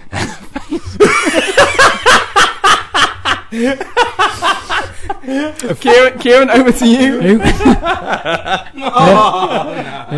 Oh, Jesus Christ. A face that looks like the midget Beetlejuice that you saw on WCW in the dying days. It looks like fucking Big Mama's house. What's going on there? Yeah, and when you think cottage cheese looking thighs, That is what you think of. Oh, that is just atrocious. There's a GIF on Google. If you just search Cheeks, CHEEX TNA, there's a GIF of a sit-down splash that is just fantastic from this Frank Taylor match. It's basically it's all seeing this now as Liam shows us it basically just resembles a scrotum with a head in a leotard. But it's really funny because they called him Cheeks. But the adrenaline rush doesn't end there, folks, because up next, Gordium on the UK fan forum says Charmel versus Jenna Maraska. This match was painful to watch. Maraska flops and flails around the ring like a sex doll filled with jelly, while Charmel wisely sticks to a moveset more basic than a retard's maths homework. That's horrible. I should have read that first. The crowd starts shitting on it 10 seconds into the match, and Maraska throws slaps so weak she looks like a kitten pulling at a ball of wool. The audience turn their backs on the ring in disgust. The match ends with Maraska grinding her crotch into the KO'd Charmel's face with all the grace and sexiness of a drunk fat chick at a hen night thinking she's got a chance with a stripper. I'm pretty sure a part of me died inside while enduring this fucking abomination. Jingus from Pro Wrestling Only says, I have never ever seen a worse match than this. Charmel giving the worst in-ring effort of her career was bad enough, but Jenna Maraska truly gave the single worst wrestling performance that I've ever seen on any pay-per-view ever. Jenna was so bad she couldn't run in a straight line, attempting to run the ropes in a swooping semicircular parabola as if she was slingshotting across the ring's centre of gravity. Her strikes were considerably worse than the phony no-contact kind that actors use when one character slaps another in a live stage play. Her offense was so bad that it was contagious, infecting Awesome Kong at ringside, causing that woman to throw the only no-contact airball I've ever seen her deliver. After approximately 29 hours of stellar action, even the match ending couldn't be considered a positive, since the finish was quite literally Jenna doing a lap dance on Charmel's face and pinning her with cunnilingus. I have had better wrestling matches than this. That statement is literally true, and I must reinforce it. All of my dozen or so wrestling matches, which I've performed on indie shows, were all better than this, and I'm a half-trained announcer slash referee slash manager without a single speck of athletic talent. I was legitimately born with a mild case of cerebral palsy. I'm officially a fucking cripple, and yet I repeatedly and consistently provided a better simulation of athletic performance and full contact combat than Jenna versus Charmel. Fuck this match, and most especially fuck the bookers, trainers and promoters who are egotistical enough to actually insult their own fan base so grievously by expecting them to pay to watch this no talent, no effort, ego wanking garbage. That's got to be a first on a podcast when someone writes in with a comment like that. But yeah, Charmel, Jenna. This one speaks for itself. Yeah, well, but she's famous. Oh. In her defence, though, the science behind the curved ring, the Running? rope running, is that you actually run a further distance, so you can actually get more speed up Oh! to then Be propel bound. yourself off said rope. Yes, So maybe there was more psychology to this than meets the yes, eye. and Was that a logic bomb or? it was, but I didn't really feel like dropping it. And the finish was her toxic pussy fumes. Looking her out. The bumps in this match they are so bad. I actually watched this one earlier on just so I can have a fresh reminder, and there's just the rope running, if you can even call it that, into her back elbows and just collapsing onto the ground as the bump. It's absolutely horrific. The slaps from Jenna. Oh my god. The fans are like imagine the amount of shit that they put up with during this period. Those Impact Zone fans, they sat through all of Russo's television and they still chanted "This is awesome" and TNA at random points, and even they turned their back on the ring during this match, and rightfully so, because this is right from the depths of the TNA toilet. We, however, move on to another one of TNA's stellar offerings here. Tom Campbell, a Cadillac of a man, writes in... Love you, Tom. Jeff Hardy versus Sting at Victory Road has to be there. You know, the one where Jeff Hardy rocked up off his bill on Space Wiz and TNA still sent him out to wrestle. Frank Drebin on TPWW says, can you imagine if that had happened at a WWE pay-per-view? The others mentioned are all bad matches and deserve to be on this proverbial list. But we're talking about a main event where one of the performers was inebriated to the point where management had to resort to improvised verbal magic tricks in the ring, effectively effectively cancelling it mid-entrances because that's how much of a danger Hardy was to himself and those around him. Pat Dooley on the Facebook page says this has to be the pick here, right? The main event of one of your biggest shows of the year ends in a matter of seconds when the heel authority figure tells the babyface challenger to shoot pin the heel champ because he showed up dangerously high. Nothing will ever compare to this, at least I hope not. And Luke Moore on the Facebook page says, let's be honest, we all know the winner is the main event of Victory Road in 2011. A clearly pilled up Jeff Hardy being forcibly pinned to the mat by Sting, the crowd chanting bullshit, and a pissed off Sting saying, I agree at the end. A total train wreck of a main event. This does deserve some discussion. It certainly does, but just to highlight the brain trust that is TNA, what is their way of getting out of it on the fly once they've backed themselves into a corner and actually got the guy in the ring? What do they do with this pulled up guy? They have him dropped on the back of his head. Because the situation isn't bad enough. Let's try and concuss the guy in the process. I'm almost loath to include it in my thinking because it isn't a match from that standpoint, but it epitomises the clusterfuck that is TNA. Yeah, I'm kind of on the fence with it because of the situation. It's like kind of don't want to because it is what it is, but at the same time it's your main event and it's so fucking bad in so many ways. I would probably describe this one Promotional malpractice? possibly just almost, I'll say in a specific way, it's a bit unfortunate. Really, it's a bit like that because at the end of the day, yeah, I agree with your sentiments, Kieran. Of it's a main event. It's absolutely atrocious that And it wasn't something. angled, it was intended as a match. Yeah, It's such a fuck up. They ended it so short. I absolutely agree. It's still atrociously embarrassing. And yeah, tragic it's in so many absolutely. ways. Jeff Hardy just spaced out of his fucking trolley when he just... Looking out to the crowd. Waving. Anybody want my t-shirt? I did blow on it earlier. Yeah. This is the low point of Jeff Hardy's career, the low point of TNA's existence, perhaps, and that's saying something. Maybe Cheeks, I don't know. Is the most embarrassing. Maybe the Duck Cup, I'm not sure. No, The masturbating midget. that's now you brought that up again. The Duck Cup. The Duck Cup. The thing is that this is one of the ones that, because it was the main event, that's why I kind of feel this does deserve a bit more conversation, because the main event is always what people pay to see. Yeah. And what you were paying to see, they basically just took it. They didn't offer any refunds. They just took your money and just basically just pulled their dick out and just rubbed it on your face. From a business standpoint, this is embarrassing. This is like TNA.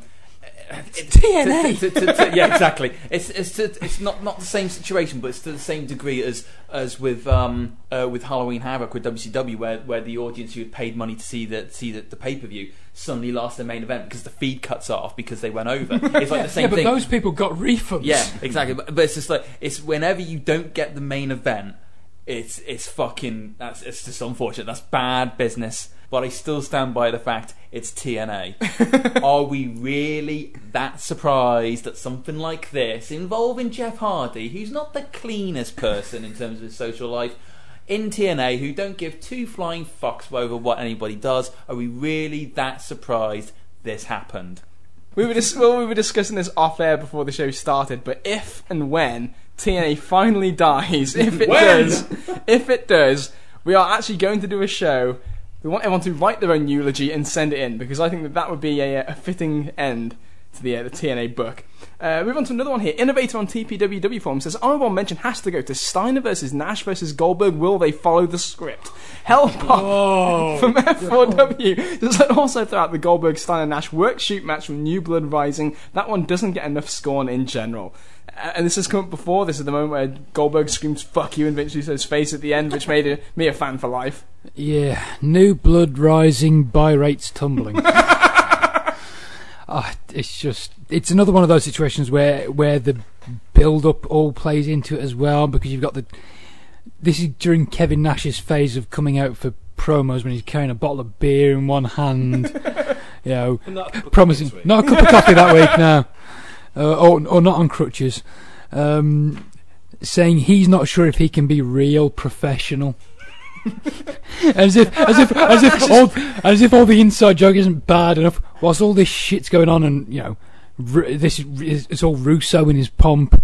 You get that bit where Goldberg says "fuck you" live on pay per view, and then Nash pins Steiner, and you get the commentary team talking about how much of a company man Kevin Nash is. Yeah, after he'd done a promo on Nitro saying, I'm going to go over. I don't care what the script is, I'm going over because I'm the booker and I said so. Like, this is like, what is this? It's absurd. What is this doing on wrestling pay-per-view? This is like, it's like a parody. It's like we're so inside we're going to parody pro wrestling. It's fucking terrible. This is the pay-per-view where they'd sold 5,000 tickets before they announced any matches. Then when they started to announce the matches, I think they sold a further 700. I may be a bit fuzzy on the numbers there. It's in The Death of WCW for anyone who's read it, but it's along those lines. Once they start announcing matches and start actually booking the show, yeah, people lose interest in a hurry. What I hate more is, like, again, when Goldberg says fuck you and walks out, and the hushed tones of the commentators talking like naughty schoolboys. What's going to happen now? I mean, are they going to improvise? I mean, what are they going to do here? You know, it's like, it's fucking... just mention it now makes my fucking skin crawl. You know what I mean? It's during all those weeks on Nitro where they talk about things not being on the format and the bash of the bash of the beach stuff that comes before it. Where I got a nomination. You've got Hudson and that fat sack of shit Madden talking about how this is pretty wild. That Hawaiian shirt on Madden. You could, if you could have squinted and thought that was the Sahara. Oh, fuck him and the horse he rode in on. MOS on Pro Wrestling Only says Taker and Kane versus Chronic. Jesus, that match was abysmal. It was Chronic. That was awful. That was the worst match of 2001. That was absolutely horrific. I'm so glad that this match got nominated because I was waiting for this to come up.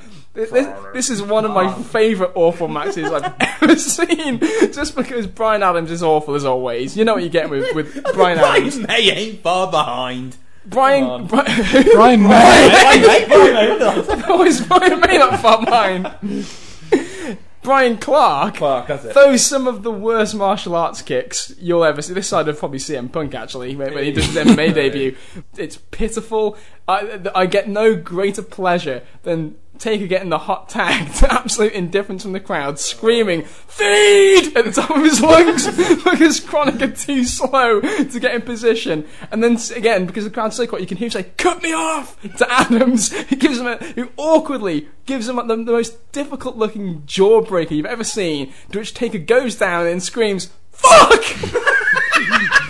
Because the match is going so badly. It's just a complete calamity. Were they fired straight after They were this? fired right after this. Yeah.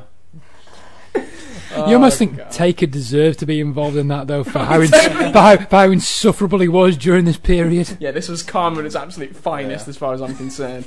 It's just a complete snooze fest. There's like no psychology. At one point, they're getting the hit on, and then Taker just fights back. It's like, oh well, never mind. Kane's there. And even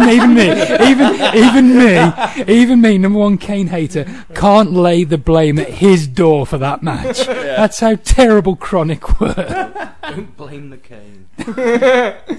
Jack and Ape and F4W says some matches here have car crash value that made them oddly fun. Some of them were just dull, but Brett and Vince from WrestleMania was a match that actively made me feel depressed. Tiger Mask 5 on the UK fan forum says nothing made me cringe more than Smith Hart thinking he was amazing for being involved in this match. Everything about it was terrible. I remember watching that with my brother, a non-wrestling fan, and it was his first Brett match. I had to reassure him that Brett was once one of the best of all time. To this day, he still thinks Brett's worse than David Flair.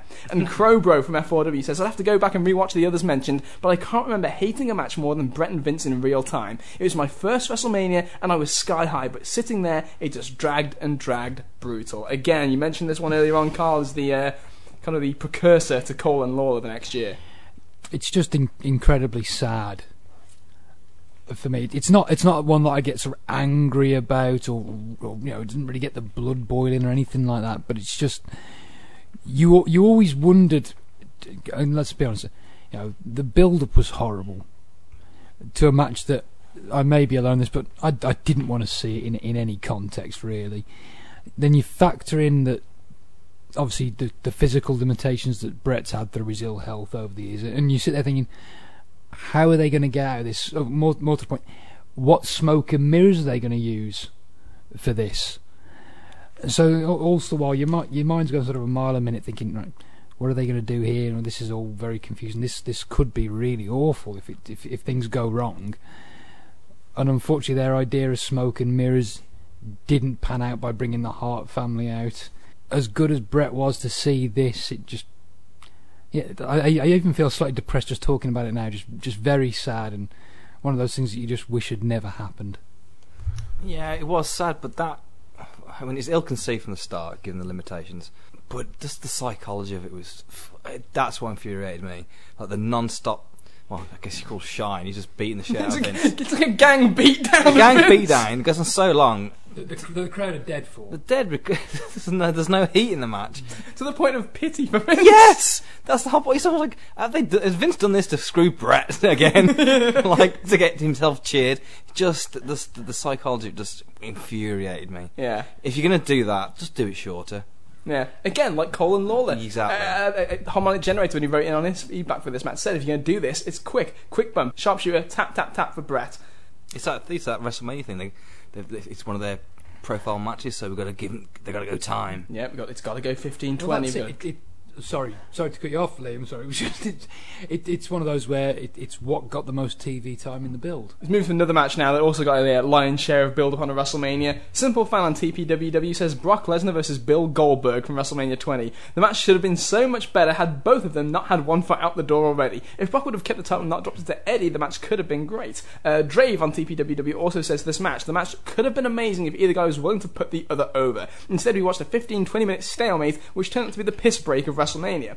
Raw is Botchamania on the WrestlingForum.com says, I feel we should exclude celebrities, non-wrestlers, and old-timers from eligibility. After all, we need to discuss why it sucked. In the case of Lawrence Taylor or Michael Cole, there isn't much to really discuss. But if we take this into account, the expectations involved, Brock Lesnar and Goldberg has to be up there.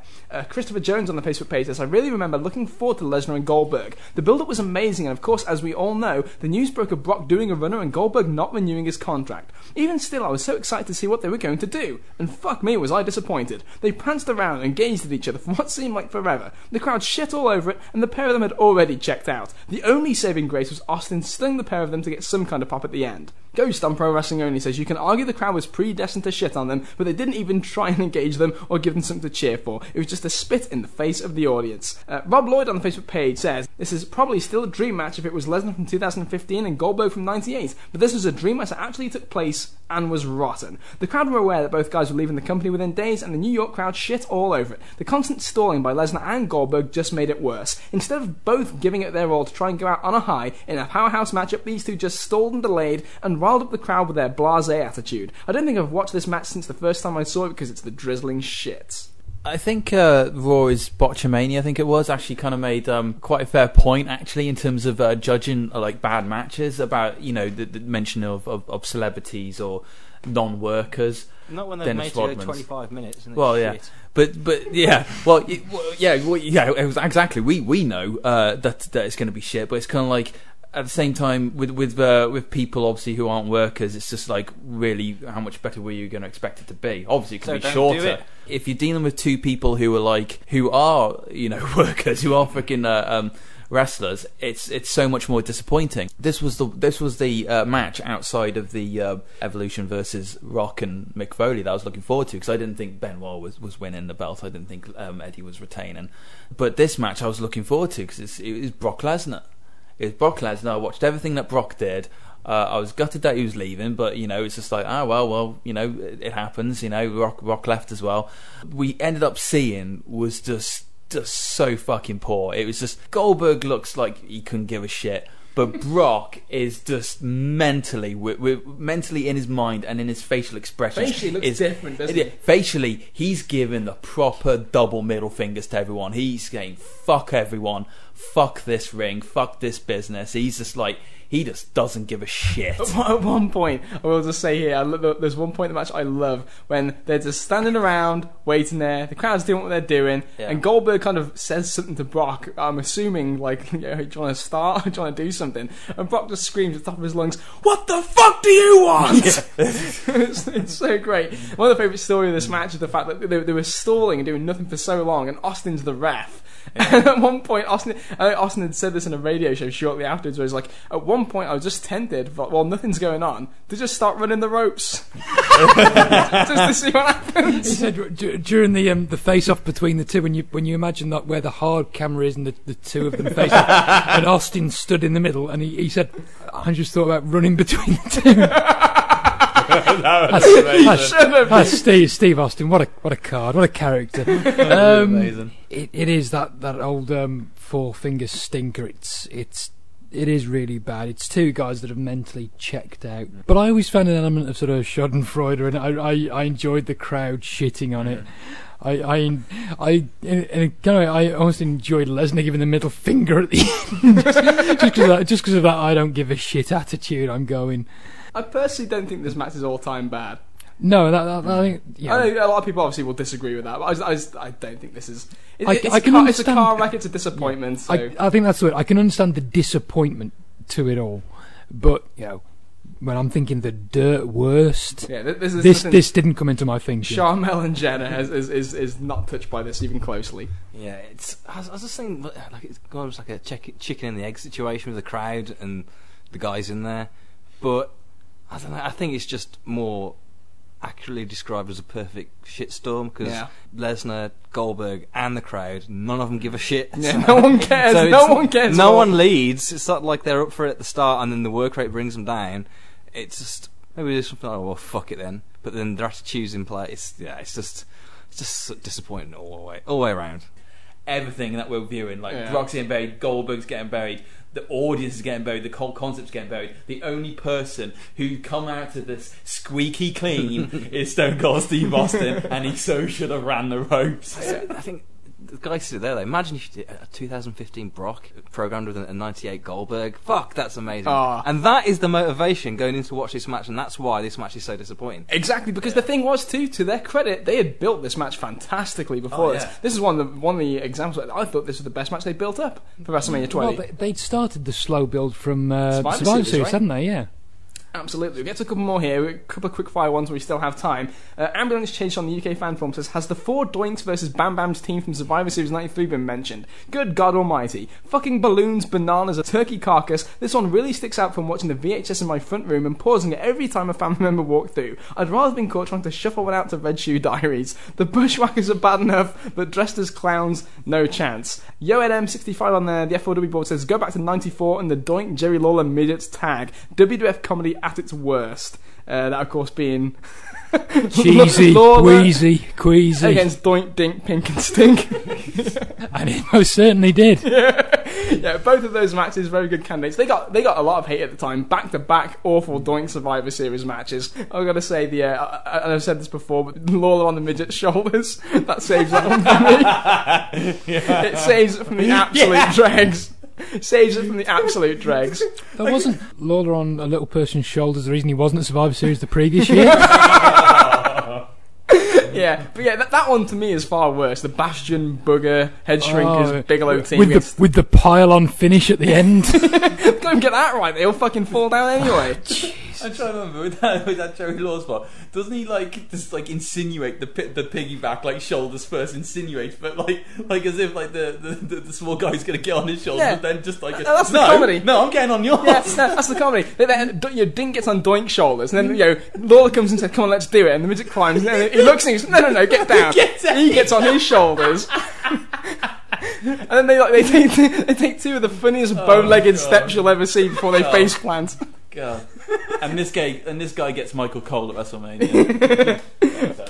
Daz on the UK fan forum says, first thing that came to mind was Bray Wyatt's debut against Kane in the Ring of Fire match at SummerSlam 2013. Utter drivel. Bray looked terrible, he looked slow laboured, and his awful trousers kept falling down. It's one of the worst things I've ever seen. Boring match, certainly, but again, it's one of those ones that's so boring that it's just completely gone out of my mind. I remember watching it, I remember thinking, an Inferno match, Kane, Bray...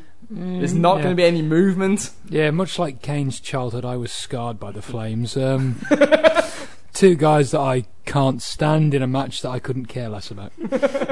So we'll move on swiftly from that to Nexus on the UK fan forum, who said Big Show and Undertaker Punjabi Prison from Great American Bash 2005, a fucking stupid structure designed for the great Khali who wasn't able to participate due to the elevated liver enzymes. So they put Big Show in instead, and they had a stupid finish where Taker won because Show threw him through the outer cage, thereby his feet touching the ground first. Actually, it was a cross body, right? Taker jumped off one cage and a cross body on the other one, and the cage like slowly parted, like it might have been staged, perhaps. Who knows? It didn't like break the cage. There's no impact. It's kind of like open like a house of cards. It was an awful match, incredibly slow, plodding, boring, stupid rules, stupid step, stupid match. Yeah.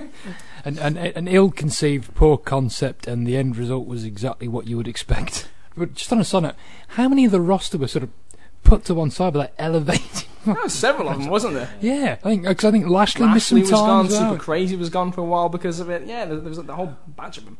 Got some good stuff here that I want to get to from the Wrestling Observer newsletter. Supersonic on the FOW board posted 4 candidates for this, with Dave Meltzer's reviews from the time they happened, which made for some quite funny reading, so I'll say it here. It had Hogan and Savage in the Uncensored Cage match, which is we've recently talked about, from 1998. Hogan had better be thankful that he and Savage did that 2-on-8 triple-decker cage match from Uncensored a few years back, because if he hadn't, people might actually remember this as the worst match of both men's careers. We did talk about that recently on the Timeline show, so we'll leave that for that one. Another one we've touched on previously, Hogan and Piper Halloween Havoc Steel Cage. This was a slow-motion battle of should-be-extinct dinosaurs who can come across great on Nitro doing interviews, but when they're put in the ring with all the hype, the lack of heat showed they're having a harder time fooling the public that they can still wrestle. We go to War Games 98 here that we mentioned previously. After the match, the live crowd was pissed about this one, the Warrior gimmick which is dying in every city, and the night in general, booing heavily and throwing things at the announcers. This was one for the record books, -4 stars.